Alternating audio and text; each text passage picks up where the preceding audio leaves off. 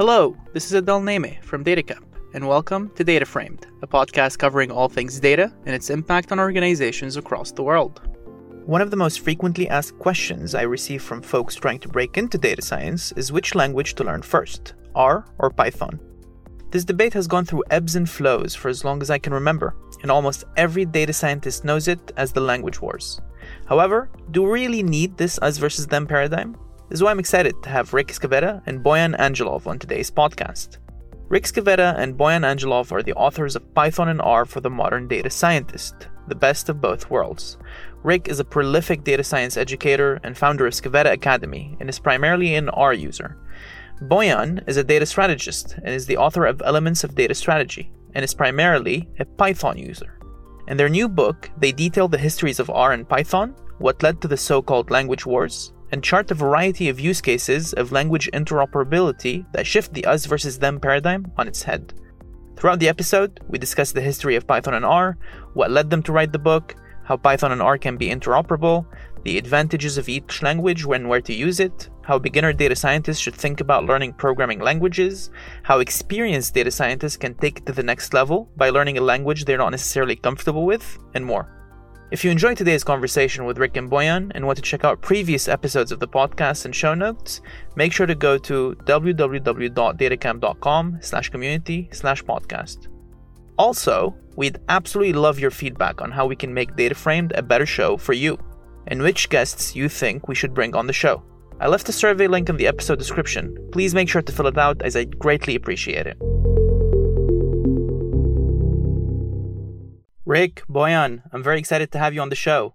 Well, good morning, Adel. Really nice to have us on the podcast. Thanks a lot for inviting us. I'm excited to discuss your new book, Python and R for the Modern Data Scientist, the best of both worlds, and how it signals the dawn of a bilingual data science community. Before we dive into the details, I want to first start off by understanding your motivations for writing the book. Well, the motivations for the book, I think, are kind of a couple of different reasons that we have. And I think Boyan and I had different reasons for why we wanted to write this book. Maybe, Boyan, you can start us off. Yeah. Thanks for having us. It's great to be here. I mean, for me personally, my biggest motivation behind this book would be the impression I had about the so-called language wars. I'm sure we'll get a bit deeper into that a bit later. But, how me and Rick like to say the language war is over. And me personally, I always found it confusing that people get so focused on one tool versus the other, while in reality, you should always use the best tool for the job. And from my experience with working with clients, I worked also in very different industries. I have seen that things are moving into a more tool-agnostic direction, where you want to use the best tool for the job. And it's not as important what actually you're using. And this really motivated me and Rick to write this book. Yeah, so I mean, the book is really about getting our users to understand Python and start using Python, and the Pythonistas to start appreciating users and to look at the tools available in R. And like Boyan mentioned, it's really not just about using the best tool for the job, but really appreciating the resources that are available to us. For me, it's really frustrating when scientists or any kind of technical professionals limits themselves to one way of working or one tool of working, or says, okay, everything needs to be in this specific language. And just like data scientists are this large, diverse group of people, the tools we have are also diverse. And why shouldn't we take advantage of all the wonderful tools and resources that we have available to us? So that was part of it. And I think another reason is that, going back to the whole language wars issues that Boyan mentioned, I was kind of over it. And it kind of bugs me to hear people talk about this us versus them mentality in whatever context it is. And I don't think that helps to build any kind of community. And so I'm happy to see that people are kind of getting over this us versus them, Pythonista versus user, which is better, and kind of snubbing the nose at another attitude, which I always found kind of disgusting. And it's also a little bit about getting over that, but also having empathy for the other group, right? So to understand, why do Pythonistas do things in the way that they do? What are they thinking about? What context does it work in? What are the advantages, disadvantages? And also vice versa, right? So can we really get into the mind of a Pythonista or the minds of a user and understand kind of where they're coming from, so we can then understand how to use the tools better? So there's a little bit about empathy mixed inside there as well. That's awesome, and especially as how the book acts as a bridge builder between both communities. Can you describe the set of events that led to R and Python becoming the primary data science tools of today, and how this translates into what we call the language war between R and Python? That's something that we talk about right at the very beginning of the book. And it's kind of a little bit unusual that we would begin a book on R and Python by giving this whole history of both of the languages. But I wanted to start the book in that way because I thought that's important to help people understand the current context and how we got to where we are. And so one of the first questions people ask when they're trying to decide, should I learn R or should I learn Python, is what's the difference between R and Python? And you'll see a lot of posts on Stack Overflow or different message boards, Reddit, where people talk about what are the basic differences between these languages and why should I use one versus the other? And nobody really kind of comes to a clear consensus or a clear understanding of what the difference is. And so what I tried to do in the first chapter is just outline the history of these languages to give an idea about the different ethos and how things work differently between the two languages.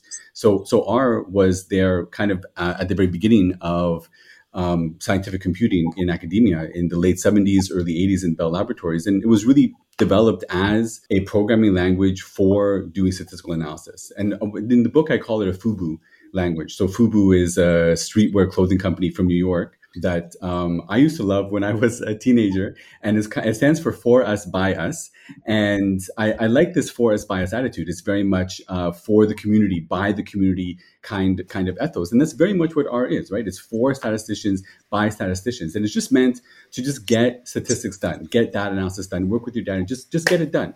It's a programming language in its own right, but it's first and foremost used for doing data analysis. And that really shaped all of what came afterwards in R. And Python kind of comes at it from a different direction. Python originated as a generalist programming language to make just entry into programming easier with a nice syntax and easier access to managing all kinds of different tools and system administration and building applications and web development. So it had its fingers everywhere as a generalist programming language. And then came data science later on. So Python wasn't data science first and then programming second. It was kind of the other way around. And that also it kind of affected the ethos of how data science got done in them. So when you see that Python is much more popular, part of that is due to the fact that it began life really as a popular generalist programming language. So it wanted to be everywhere, and it is everywhere. It's not always done in data science context, but it is widespread.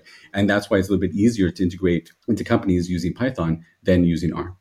That's great. The early part of the book really acts as a lay of the land and tries to introduce the R and Python universe for users of the opposing language. I think you both do an excellent job at talking about some of the benefits of each language without necessarily putting the other down. As authors here, can you walk me through the challenge of drawing a fair comparison between both languages that doesn't really extend into promoting a monoculture or taking sides?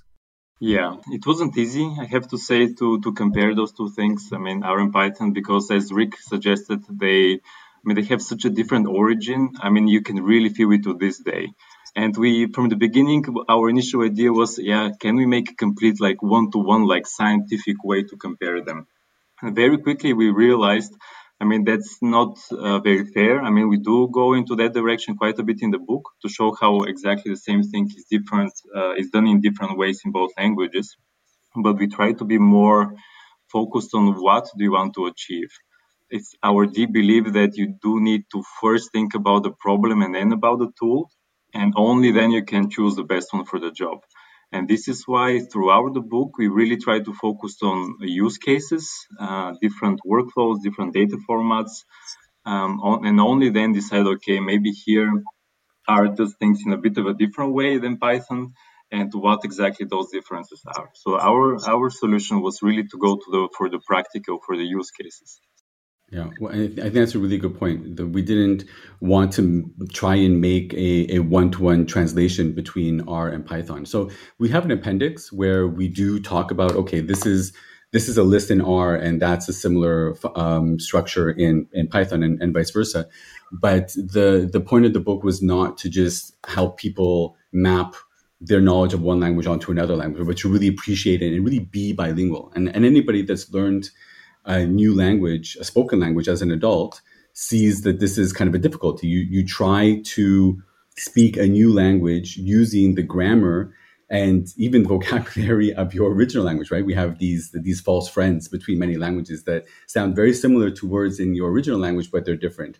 Or the grammar, you want to use your original grammar in a different context, and it just doesn't work, right? So this one-to-one translation is not really the point. The way to kind of work between them was to really think about being bilingual, and to kind of think about not putting stuff into a box, but really thinking about, okay, how does each language deal with it, and what's the best scenario, what's the best case for the specific tool that I need to work with here, instead of trying to solve every problem with the one language that I have. We can expand our resources and think about, okay, well, would this be better? Is there better resources in this language to deal with this specific problem that I'm dealing with? So one of Boyan's favorite analogies is the hammer and the nail. If all you have is a hammer, everything looks like a nail. I'm not a huge fan of this analogy, but it does kind of work. I will admit it to Boyan. It does work in this context. It's more like, if you only have the one tool available to you, then you're going to just be limiting yourself. I think of it as more as finite versus infinite thinking, right? If you only have a small set of tools, you're not gonna think about things in creative and new ways, right? So it's not just that you try to treat every problem with the tools that you have, but it's that you're limiting your creativity, you're limiting the way that you think about things, you're limiting the way that you approach things, right? That's the whole problem with monoculture or low diversity environments, where we just limit our creativity. So part of that is changing the way people think about how the two languages relate to each other. Yeah. And maybe I can take this analogy a bit further. What we often also talk about is when you're bilingual, like in real human languages, I heard the expression somewhere that you do not think in words, you think in concepts. And it's kind of true. I mean, because you're not limited by the sounds and the meaning of just one language. And that makes you a bit more flexible in how you approach things. And one example that I often give is, for example, if I'm working with a very, very junior data scientist and they look at me searching for things on Stack Overflow. I mean, obviously, everybody searches for things on Stack Overflow. It doesn't matter what your level is. But then they wonder why I'm so fast at those things. And I would explain it's really this idea that I think in the concept. I don't know exactly one-to-one what I'm looking for, but because I have seen it in a different context, I expect this to be present in the documentation. And when I see it, I immediately get it. So I think learning how to use R and Python, both of them being bilingual, allows you to be very, very creative in solving problems. This is my impression from my work as well. I want to expand here on the benefits of being bilingual as a data scientist. There are so many details that we can cover, but if you had to summarize the top 5 features or components of the R universe that Pythonistas should know, what are they? I think that R is quite distinct from Python in a number of areas that really do make it stand out. One, I think, is because it's a FUBU language, because it's really meant for just doing your work, it's much easier to get off the ground running with R. And that's not just because there's one very dominant IDE, which many people are using, which is very well supported, but it's also because just the language itself, even if you're not using specific packages, even just using base R, it's easier to get off the ground running. I can show a complete newbie that's never seen any data analysis written out in a programming language before. I can show them R code and they can tell me what it's doing. Right, which is pretty impressive. So I think it's easy to get off the ground running, which is why you see it used in academia a lot. Academics, they don't have the time to learn a whole new programming language. They got enough stuff to do. They've got so much research and stuff to keep on top of. They just want to do their analysis and get on with their lives. And so R really facilitates that in a nice way. I think another thing that is really a massive advantage in R is the whole Markdown ecosystem. There's many packages associated with that. So there's not just R Markdown, but Blogdown, Bookdown, and many other packages that help with reporting. And it sounds like a minor thing, but actually it's pretty massive. So Jupyter Notebooks, ever since I discovered them, I felt that they were frustrating because it's not saved in a flat text format. You couldn't just go in there and edit the flat text file. You had to edit it in an editor that allowed you to work with those specific files. And that for me was always very frustrating. So just to have this whole ecosystem about reporting in Markdown, really well integrated, and also with Python inside there is a really nice system. And I think another part that kind of goes back again to the whole ethos in R is the community.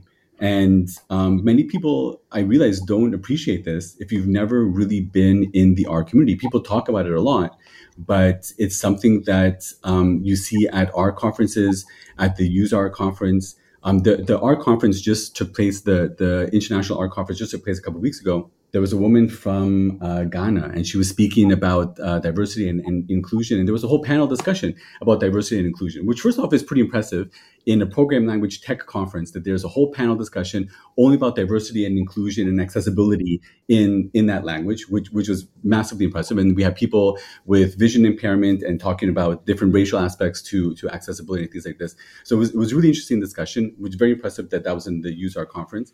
And this woman from Accra, who unfortunately I can't remember her name, she mentioned that she's been in the business for decades, and there is no community like R that is as diverse and as inclusive and as concerned about accessibility as the Use R community is. And it really stands out. And unless you really experience that, you don't really know what that is, right? I started programming in high school with basic programming languages that you learn at that stage. And then for my work, I started to learn Perl. And then we look at Python, and you look at the way people communicate and the way people interact with each other. And user community is really quite different. I think that's really a massive strength. Another huge strength is data visualization. So Python is kind of catching up to this, but data visualization in Python was for a long time very frustrating, and ggplot2 really kind of came and dominated R, and it has a very, very good foundation, right? So Paul Murrell just gave a really interesting talk at the Use R conference about the grid package and different tools and developments that happen inside there. So data visualization as a core functionality has been there since the beginning and is very well supported by the core team at R, and ggplot2 is just a wonderful package, which massive amount of extensions at this point, which make it incredibly flexible. And of course, I have my courses on DataCamp on ggplot2. So plug for me and DataCamp. You can check out my courses there, or you can join one of my online courses if you're a student in Germany. And then the last thing maybe I would mention is Shiny. So that kind of goes part and parcel with Markdown in terms of an easy reporting method, right? So just the interactive Markdown documents having a Shiny runtime is already using Shiny to a brilliant effect in a very, very simple way, right? So you can have interactive documents in a really nice, easy, simple way, which competes with anything that Python has. And then you can build upon that using the same syntax and have a really nice, elegant web apps, which are getting more and more supported and to be really being professional data products in their own right. Yeah, I'm also a big fan of R, right? I mean, obviously I'll cover some things about Python. Because we want to make the comparison, right? And I really have to say about the data visualization part, for somebody who comes a bit from the Python world, for me the ggplot package is, I would say, it's more than a package. I mean, such an interesting way to do data visualization. It really goes beyond the syntax. And I do think for a Python user to see how a ggplot is constructed, like how do you layer a plot and the crazy amount of flexibility and how you can change different models, use extensions about it, I think is extremely important. This goes to the point which I made about a different way of thinking. So I can really suggest that one. Yeah. Definitely agree with you here on Shiny and ggplot2. I think even though primarily I'm a Python user, I think ggplot2 offers a very interesting framework for how to think about visualization. And I think Shiny is so far R's biggest killer app for sure. Similarly, Boyan, given that Rick described the top 5 features of R for Pythonistas, how would you describe the top 5 features or components of the Python universe to users with a capital R? I think exactly like thinking about Python, the origins of it and where it is right now. I think for an R user, it would be amazing to see how much stuff is out there. And obviously that comes with, it's not only a positive thing. It can be a bit overwhelming to see what kind of things, packages are available for Python. But the ones which are mostly used, I would say like 80% of data science work, these are the PyData stack, right? So this is your NumPy, Pandas, scikit-learn, and I make a big argument in the book why this is such a great thing, how well they integrate with each other, because you can use them really interchangeably. Like, for example, Pandas data frame underneath is like a collection of NumPy arrays, and scikit-learn just works with it. And this is something which I always found amazing, that you can expect things to work in the Python packages together. And this is something that I think our users definitely should check out.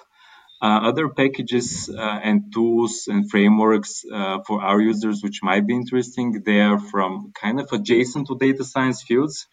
I mean, I'm a big fan of the idea that a data scientist should be quite comfortable with data engineering as a workflow. I mean, obviously, data scientists don't need to know Scala, for example, or do like complete pipelines perhaps only by themselves, but they should know some of those things, how they're done. I would personally expect people to know how to build an API. And for those type of things, Python, because of its kind of glue-like nature, they have developed so many more packages. Like off the top of my head, just Flask, perhaps Ben2ML, Fast API. These are just wonderful tools for you to deploy your models. And I think also Python makes it so easy to go and do different things. For example, as an R user, you might think, like, how do I get into IoT? How do I get into there's a weird database that I need to explore, and maybe Python has a package for that. And this is kind of the big benefit there. Obviously, the package ecosystem is a crucial consideration practitioners make when deciding for one language over another. Can you walk us through which subdomains of data science you think each language excels in, and what are the criteria you choose when evaluating one particular ecosystem over another? So me and Rick had a discussion about it before we started writing, and it wasn't immediately obvious to us how to make the distinction. Our first idea was to focus on the domains of application, for example, finance, bioinformatics, and things like this. But that clearly didn't feel right to us in a way. It felt a bit like too discriminating against other domains, and it didn't feel the right way to split the two languages, because in some of those domains there is a mix. I mean, clearly you might make the argument that in finance there's a lot of R stuff there, but this is changing as well, and the balance might be switching in the future. And our decision there was to split the two languages, the comparison, into two levels. So one that we selected is a data format, and by that we mean the way the data is stored. So in a way you could say, okay, we have spatial data, we have image data, we have text data, and we have time series. Obviously, as we write in the book, there are some others, but this you can say, okay, they correspond to a big proportion of what we see in the real world. And how does R and Python connect to those data formats? How easy it is to work with them? The second level that we chose was the level of workflow. I mentioned data engineering before. Rick mentioned data visualization. So in the book, you write, for example, about the machine learning workflow, the exploratory data analysis workflow, the reporting workflow, and we want to make the comparison. Which one of those is easier to do in one language or the other? So maybe I can give a specific example for the EDA workflow, what Rick mentioned, and I also supported him in that. ggplot is such an amazing tool to do data visualization. And it's so nice to plot things in R. It's so easy to make really amazing reports as well. And for both of us, it was very clear that our recommendation would be to do that. While, for example, if you're working with a text data format, it might be stored some more in a non-relational database. And as I mentioned before, the glue-like nature of Python makes it much easier to find a weird database connector for that and work with it. And like tools like Spatie, for example, more of the natural language processing tools, they are just extremely mature in Python. And this is how we made the distinction. Yeah, maybe I would also mention here that, in terms of thinking about the workflow and the data formats of when you would want to use each language. So really on a use case based scenario, we're not on in this domain, in this field, in this industry, you're going to use this language, but really to think about, okay, what is the kind of data? What is the problem? What is the workflow? And to focus more on that means that we kind of frame the language usage in a more of a generic term, right? So the way I always like to think about whether it's data science or being in the laboratory as an actual scientist or a programmer or whatever you've got, is you've got this bag of tricks. And the younger you are, the more novice you are, you've got this like small bag of little tricks, right? So also in math, right? Like high school students have got a very small bag of tricks, and the more you get deeper into mathematics, you learn really about different tools, and your bag of tricks grows. So when you see something, you have more tools that you can use with it. Your bag of tricks grows, and part of that bag of tricks is just expanding your language use here and really identifying generic scenarios that you can use either one of them, right? So I think that's more of a way that we kind of try to approach the use cases for when you want to use one language versus another. And then some of that goes right back to the early days, to the very ethos, right? So like the EDA and the data visualization, so stuff that Boyan mentioned, that is, I see that as really being hard baked right into the foundation of R. And something that I mentioned also in the book is that when you look back at the origins in the late 70s and early 80s of S that eventually became R, you saw that the people working on it were very much embedded in the statistics community at the time. And they were publishing books about exploratory data analysis, right? So Tukey, I think, was the one that coined the term exploratory data analysis with his book called Exploratory Data Analysis. And he was not involved in authoring S at that time, but he was part and parcel with the whole cohort at Bell Laboratories. So the originator of exploratory data analysis was in cahoots with the people that were working on S at that time. And also thinking about using data visualization as a tool in exploratory data analysis and as a tool in explaining and reporting, that was present all the way right back at the very beginning. So that kind of ethos really led the way and made that. And of course, you can do really good visualization and EDA in Python. That's not the issue. But it's just that really defined a lot of, I think, what came later in R. I think that was one of the most interesting parts of the book, especially how it connects the strength of each language to its history, especially for someone early in their data careers like myself. You point out in the book as well that there's a lot of room for interoperability between both languages, so practitioners may not be as locked in to one ecosystem as they might think they are. Do you mind walking us through how interoperability works between both languages? Yeah, I mean, it's a bit of a growing field, and while writing the book, I realized, okay, this is still early days in doing such work. Maybe I can talk a bit about the idea why you do such a thing. What are the possible scenarios when you might select a different technology? Maybe Ricky can go through the specific example in the book, because we have a super nice case study at the end of the book, which we built. And I think when you try to, why would you want to work in the same environment? I think that's an important question to start with, and then we can get into the how. I think the why comes from, again, the modern teams. I think they start to become bilingual. You see it in job boards, in job descriptions. You start to see that companies, they cannot afford nowadays to say, yeah, we're looking for an R person with whatever shiny experience. They realize they need to hire people who can solve problems. And this makes the community much more diverse in the company as well. And then you start to run into those issues that we also talk about. Like, what do you do when, for example, you have a machine learning person who is working on a machine learning workflow, and this person comes from a computer science background with high performance computing, and this person is very proficient in Python, scikit-learn, TensorFlow, PyTorch, and all of those things. And then in the same team, you have somebody who comes from, let's say, a more standard statistical background, where, let's say, in psychology, for example, where they use a lot of R to do statistical testing and visualizations, perhaps. And you put those people together, what might happen is, one way to split it from a project manager perspective is you have the person doing the EDA, and then they kind of communicate with the machine learning person, the machine learning engineer, who will build the model in Python. And that can become a challenge, because how very often you do need to run each other's code. You need to also understand how certain things happen, right? And even to take the example further, when you're done with the model, even if you did it in R, how do you deploy it? You go to the data engineering team and you say, okay, here's my model in R, go have fun. And you see that this becomes a challenge. And we did a survey on a few tools which help you with this workflow and how to combine them together. And our selection of choice was Reticulate, the package that we use in the book. And I think from our perspective, it gives you the great combination between both of them.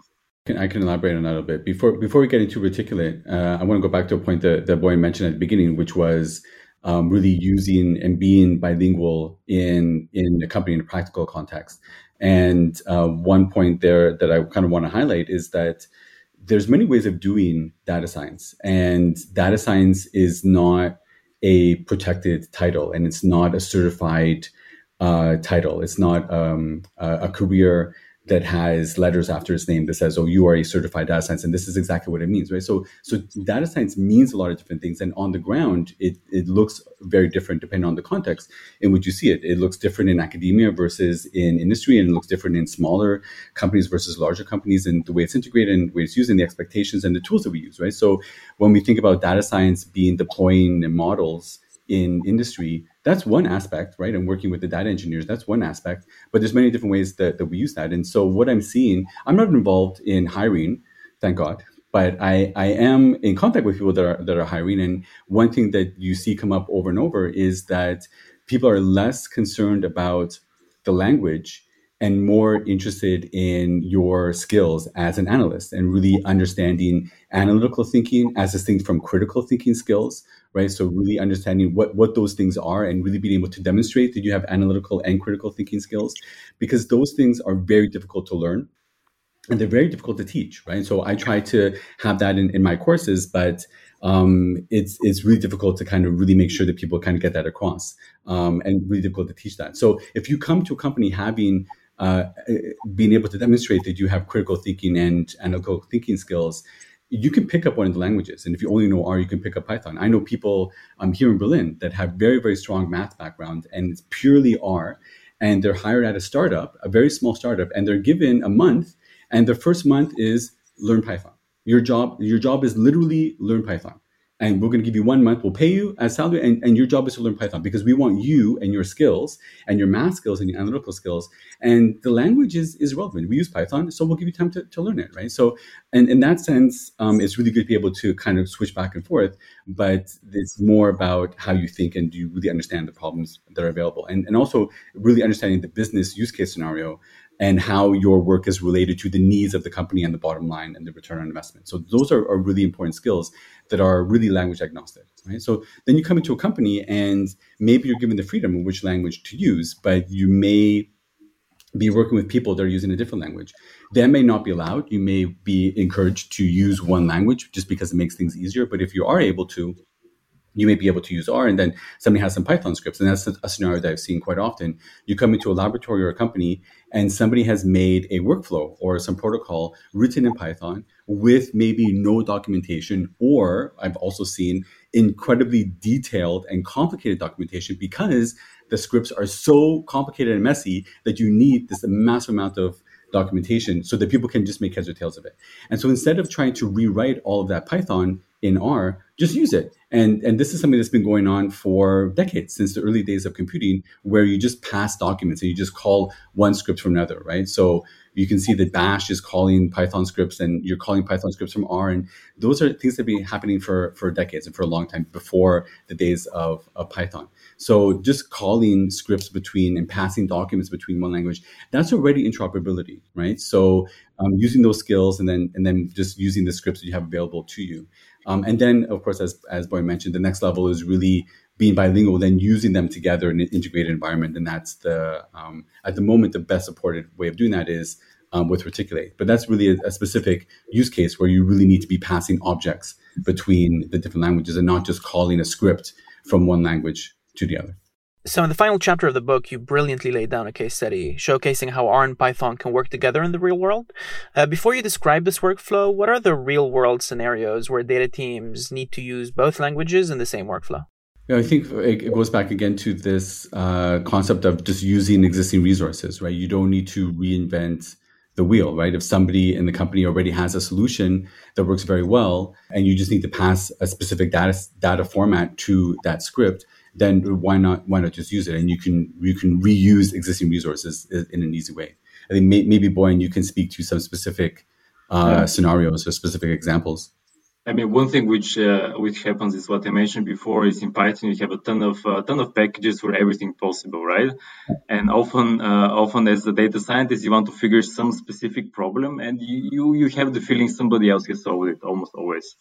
And then, let's say you're an R user, and then you see, in Python you have this super nice package which does this very specific thing. Let's take the NLP example. Let's take a nice package like Spatie, and you might think, yeah, okay, Spatie is such a cool package. I would love to use it, but maybe I need to know Python to do that.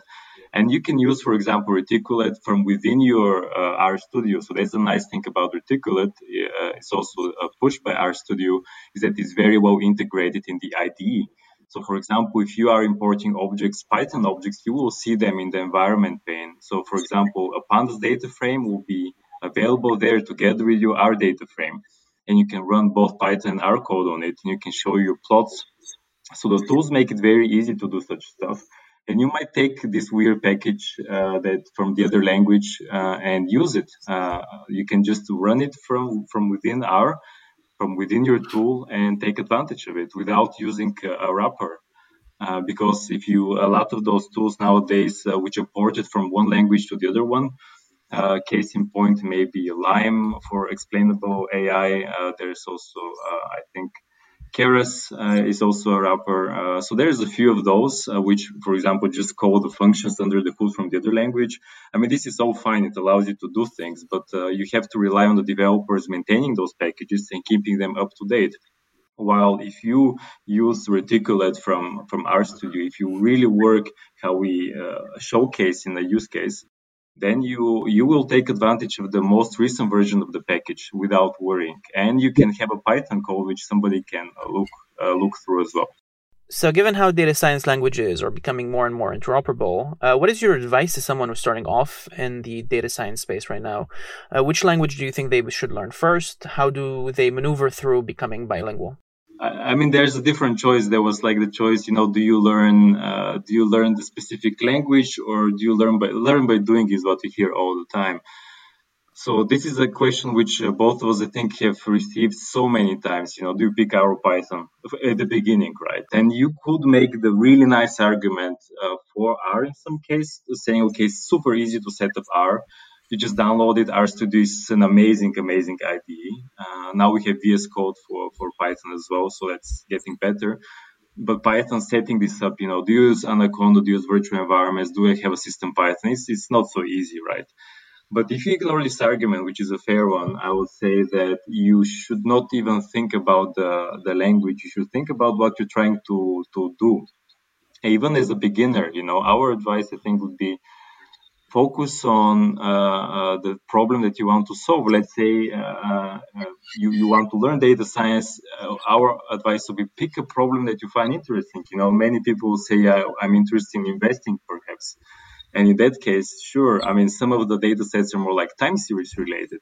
And then we go into what we discussed in the book, take for time series data, you have super nice packages in R, how to visualize it, for example. And then you go into R and then learn it by doing. So this would be my advice. Do not worry too much about which language, because they will be converging in some aspects not. You should know both ideally in the long term. Yeah, I would agree with that it doesn't really matter at the beginning. But I would also add to that I kind of have a different perspective on how you should go about learning data science and why you should be learning data science. And a lot of people are motivated by career and by money, and that's fine, right? That's perfectly legit. And maybe I'm a little bit of a naive academic, but I think that it's more of, if you want to enter that field and if you want to learn data science and you're thinking about what's the best way to enter into the field, it really needs to come from a place, motivation that is an authentic curiosity. I think that's something that's hard to fake. And if you don't have that authentic curiosity in the problems, and really just a pure fascination for how and why things work the way that they do, and really picking apart things and understanding how they work, it's kind of hard to fake that. And it's kind of hard to develop your analytical and your critical thinking skills to do that. So you may have the actual tool set, but if you don't have that feeling for it. So, people say you have to love data. I don't know, you don't have to love data. Sometimes I really hate it, and it really completely drives me nuts, depending on what kind of data set I get to work on or what I'm looking at. But I really love seeing how things work and picking things apart. And so think about, your passions and how those come into play in data science, right? So in that case, the language is less important. It's really more about kind of what your motivations are for learning data science and entering into the field. And then in terms of what language to use, I would say based on your interests and things that have brought you into the field that are guiding your passions, choose the language that your colleagues are using, right? So I teach mostly young scientists, and I love the problem that I'm faced with because it's kind of opposite to what most young new data scientists face. The problem that my students face is that they have a lot of data, and it's really fantastic and very interesting and idiosyncratic, unique, and very expensive data that they've collected themselves through experimentation in the laboratory. And we're talking about everything from immunological data on primate behavior, climate data, stuff in oceanography, all kinds of different interesting data sets that my students are working on. And they need help on how to work with this data. So they're very desperate, and they're hungry, and they're very eager to understand how to use it. So they just want to know, I need to answer this problem, and I want a tool that's going to allow me to do that. And they want to work in an ecosystem where they have that support. And for many of them, it's going to be R. Right. So they have that kind of issue where that's what's guiding their decision. A lot of people that come into the field, they don't have a problem that they need to solve. They just are learning for the sake of learning, which is fine, right? Completely legit. But then they face that issue where they've got a lot of skills, but they don't have any data to actually work on. So they're just skilled people looking for a problem to solve. And it's kind of the opposite. And I think it's nice if you have a problem that you need to develop the skills to answer that. And it's much more motivating and in tune with what you're looking for. And then you choose a language that you have the most support in which your colleagues are using that helps you answer your problem as easily as possible, basically. So if you want to flip the switch maybe a bit and provide guidance for maybe experienced data scientists looking to pick up the language that they're not used to working with, what's your advice for their learning journey? Well, there's a really fantastic book that was just published that you want to download and read. It's really fantastic. So, but I mean, one thing that I recommend to my students when they're just starting out is take something that you know the answer to, that you know works, and try and reproduce it in the other language. And this is not what I would encourage on a daily basis as a workflow, right? Because it's basically like a one-to-one translation. So one-to-one translation works in terms of really kind of trying to help you understand and really seeing that you got the so-called right answer. It's not something that you want to do every day as part of your job, right? Nobody's going to employ you to be the one-to-one translator. But in terms of learning, it's really nice. So, for example, I tell students that are really just starting out that take something that you've done in Excel and SPSS and GraphPad Prism and whatever genome viewer you're using, blah, blah, blah, and try and reproduce that then in R, and then see the workflow. And don't worry if it's a big hot mess. Just the main priority is that you got the right answer, that you got the answer to the question that you thought you were asking, and not that you got the right answer to the wrong question, which is the worst thing ever in data science. 100% the worst thing, worse than not knowing what you're doing, is getting the right answer to the wrong question. So that's what I tell my new students, and I would say for the intermediate that already are very good in R Python, is to do the same thing. Take your Python and try and reproduce it in R and see how you can build upon that and see how you can make it a little bit more elegant, or vice versa, right? And see what are the advantages, and you can kind of tease apart the ways inside of there. Yeah, maybe about the more experienced data scientists, how do they get into the other language? I can say at that level, I think they would have the stamina to go the hard way. I mean, actually, why didn't I studied biology, right, biochemistry, and why that happened? I was still interested in code. The problem was my father bought me a big book, more like a reference book on Visual Basic. And that I gave up because of this. Obviously, you get this huge reference book on really like nitty gritty of the language, and that wasn't a great idea back then. But actually, I do think if you are super experienced in either tool, you might actually go that way. You really can look at the really practical differences, the one-to-one differences. You might look, list comprehension in Python. That's super interesting.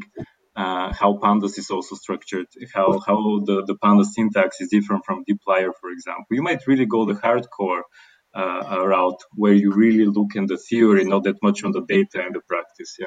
sorry, like on that point with Visual Basic, actually, that was one of those languages that I learned in high school. And I learned it. And the motivation for learning it was because we were basically, it was, I think, like an upper level computer science class in high school. And we were given the task to make a program. And the program my team decided to make was Bubble Bobble.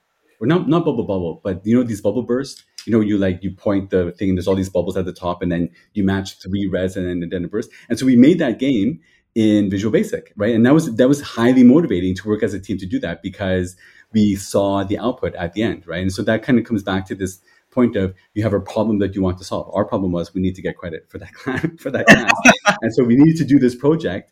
But that's the difference in learning of having a clear goal that you want to achieve and a reason why you want to achieve that goal, right? I need to answer this problem with this data for my research, and nobody else in the world is addressing this. So I'm very motivated to be the first person to address this. That was one of the motivations when I was a PhD student. I wanted to look at gene order between different species.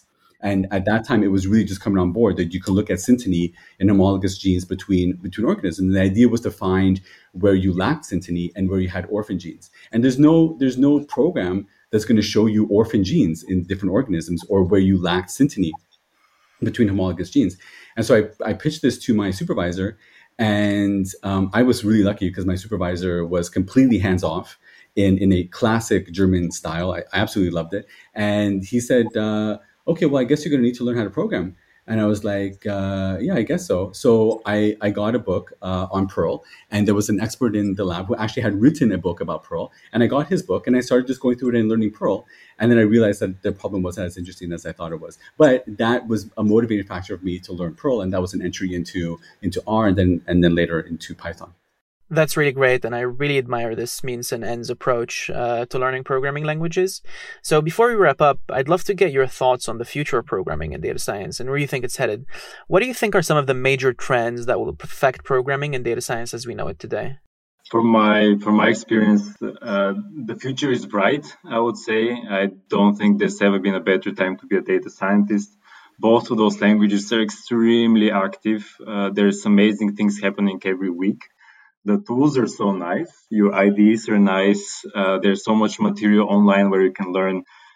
There's so many problems to solve. So I do think the future is very bright to be a data scientist.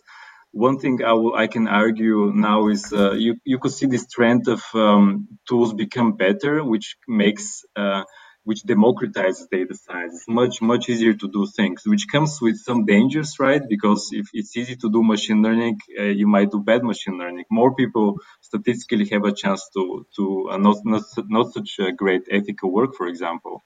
So we have to pay attention to that for sure. But more importantly, the question which sometimes I get asked is, as a data scientist, do you think in the future you'll get the job automated? We'll run out of work because, we have GitHub Copilot and stuff like this. I would argue perhaps it's possible. In my career so far, I have just seen the field grow. But I would definitely argue for new roles to come up. For example, like mine, which is a data strategist, where skills like communication, empathy to the other, to the team. How do you think about business, for example? How do you think about the domain? This general mode problem solving and software skills will be much more important in the future, perhaps for the most jobs, I would say. So it's super important for data scientists to learn those things as well. Yeah, I mean, I would agree with those, but I think there are some other clear trends that I think are going to dominate in the future. Well, one is, I mean, there seems to be a trend away from being really strong Python and R programmers. And so one of the trends that we see is as Boyan mentioned, things like AutoML or the Copilot that was just released by GitHub. And although those and I think, AutoML is still kind of developing, even though it's been around for a while. It still is not really running completely independent. People are still having to intervene manually and take a look at the results there. And Copilot is basically still in its early phases, and people have already reported on a lot of problems and reasons why we should not get so excited about it. But the trends are there, right? And whether those things really flourish into really being standard bearers, of how we do data science is yet to be decided, but they could very well potentially be there. And that means that we're getting less and less actual input from programmers. And it's less important that you're really a good Python or R programmer. One other trend for that is actually the tidyverse in R. One of the reasons why the tidyverse exists is there's several reasons, but one of them is to just make the learning curve easier for new entrants into the field, so to just get stuff done. And so there's a school of thought that is just teach the tidyverse, just do the tidyverse, and everything's in the tidyverse. And part of that is that you want to just show how to analyze a problem, and then that's the end of the story, and then you're done with it. And these are not people that are going to be career data scientists, and they don't care about how it works under the hood. They don't care about attributes, and they don't care about the details of a list and metadata and vectors and how things are put together in R. They just want to get their stuff done. And I can see that, but what it means at the same time is that you're having people that are just using a set of commands, which are umbrella commands or convenience wrappers, that are not really getting really deep into understanding how those things work. So there are trends which are kind of moving away from a very detailed, fine understanding of Python and R. And if that continues, then it means Python and R are actually less important, right? And aside from that, not only do you have this automation and these convenience wrapper packages and tools, but you also have other packages or other languages that are coming up, like Julia, right? So the Julia conference, I think, just wrapped up yesterday. They had fantastic learning tutorials the whole week, really fantastic things on all variety of different topics, including a lot of things related to inferential statistics, Bayesian statistics, machine learning, really like hardcore data science topics, and I think even some stuff in the life sciences. So really interesting stuff happening with Julia. And who's to say, maybe Julia has been increasing for the past years, and maybe it will continue to increase and overtake Python and R. So I think one of the key take-home messages in the community in looking at the field is that you have to kind of keep on your toes about keeping your skills up to date and really thinking about, okay, what's the thing I need to learn to really keep on board, to make myself relevant for the company or the position, that I'm really adding value to that. And it comes back, I think, to things like critical thinking skills, analytical thinking skills, understanding the business problem. And something that Boyan mentioned as well was the communications and the empathy. And speaking on that regard, I think those things get talked about a lot in recent years. But I feel like they're oftentimes just paid lip service to, and there's very little really understanding, like, what does that mean, right? Like, what is actually communication skills, and how did that really stay on the ground? So for me, that is, in the larger context, really focus on the idea of data design, right? So what is the design of a data product? And that's really from start to finish. And part of that is really understanding the use case, understanding the user as a core feature in designing data science solutions, data science products, right? And then when you think about design, then you start really thinking about the user, you start thinking about people, and the design community in all various aspects, they're much more deeply embedded into really understanding, developing a product for a user and understanding the persona and the people that are going to use it. And I think that's something that is not discussed enough in data science. So I think the empathy and the communications will increase. And I would also predict that there's going to be a bit more of a focus on the actual design. So there was I think in the last year from Berkeley, the Institute for Data Science in Berkeley was able to get funding for a data science by design group within that. And they just had this data science by design creator conference. And that I find really, really fascinating, really exciting. But here we see this focus on design, but there's also this focus on the creativity aspects of that, which is wonderful, which is a really, really nice aspect. But art and creativity is part of design, but you can be a designer without making art, without making visually stimulating creative objects. And so design is really something that runs through a lot of what we're doing. And I think it's something that data scientists have neglected to think about. And I think it's something that will increase in popularity coming up. That's all super fascinating. It's great to see a world where data science is becoming increasingly democratized. Finally, Rick, Boyan, do you have any final call to action before we wrap up today's episode? From my side, I'll just repeat what I said about it's just never been a better time to be a data scientist. I think it's important to be also a good data scientist, to work on problems which are important to the people around you and to the world. And there's so many problems to solve. I think both of us have such rewarding careers so far. I don't think we regret anything about our field. So I would just invite more people. I regret to dive everything. into it. I don't agree with that. I'll just invite more people to. If you didn't make choices that you regret, you're not making the right choices. Okay, I think you should be regretting some parts of the things that for you've sure. done. Please join us on this journey. Become a data scientist. Move into the field and solve the problems that we have. Yeah. So one thing that maybe I would like to mention before we wrap up is that we do have a website for the book. So first off, get the book. It's really fantastic. But we do have a website for the book that coming back to the idea of design. And I really do see being bilingual as part of understanding the design of data science products and really understanding your skills as a designer, not just a data scientist. And the website is called moderndata.design, not .com, .design because we're fancy. So moderndata.design is the website, and there you can sign up to get updates on the book. And we are preparing a nice little cheat sheet, which is the R Python bilingual dictionary cheat sheet, which you can sign up to receive by entering your email address into the website and keep up to date with any updates on the book. We'll definitely include all these details in the show notes, and for whoever visits the site, it's really beautifully designed. With that, thanks a ton, Rick and Boyan, for coming on the show. Thank you. Yeah, thanks a lot, Adel. It was really nice talking to you. That's it for today's episode of Data Framed. Thanks for being with us. I really enjoyed Rick and Boyan's perspective on creating a more inclusive data science learning journey that incorporates both R and Python and promotes a needs-based approach to learning. If you enjoyed this podcast, make sure to leave a review on iTunes. Our next episode will be with Noah Gift on creating pragmatic AI solutions. I hope it will be useful for you, and we hope to catch you next time on Data Framed.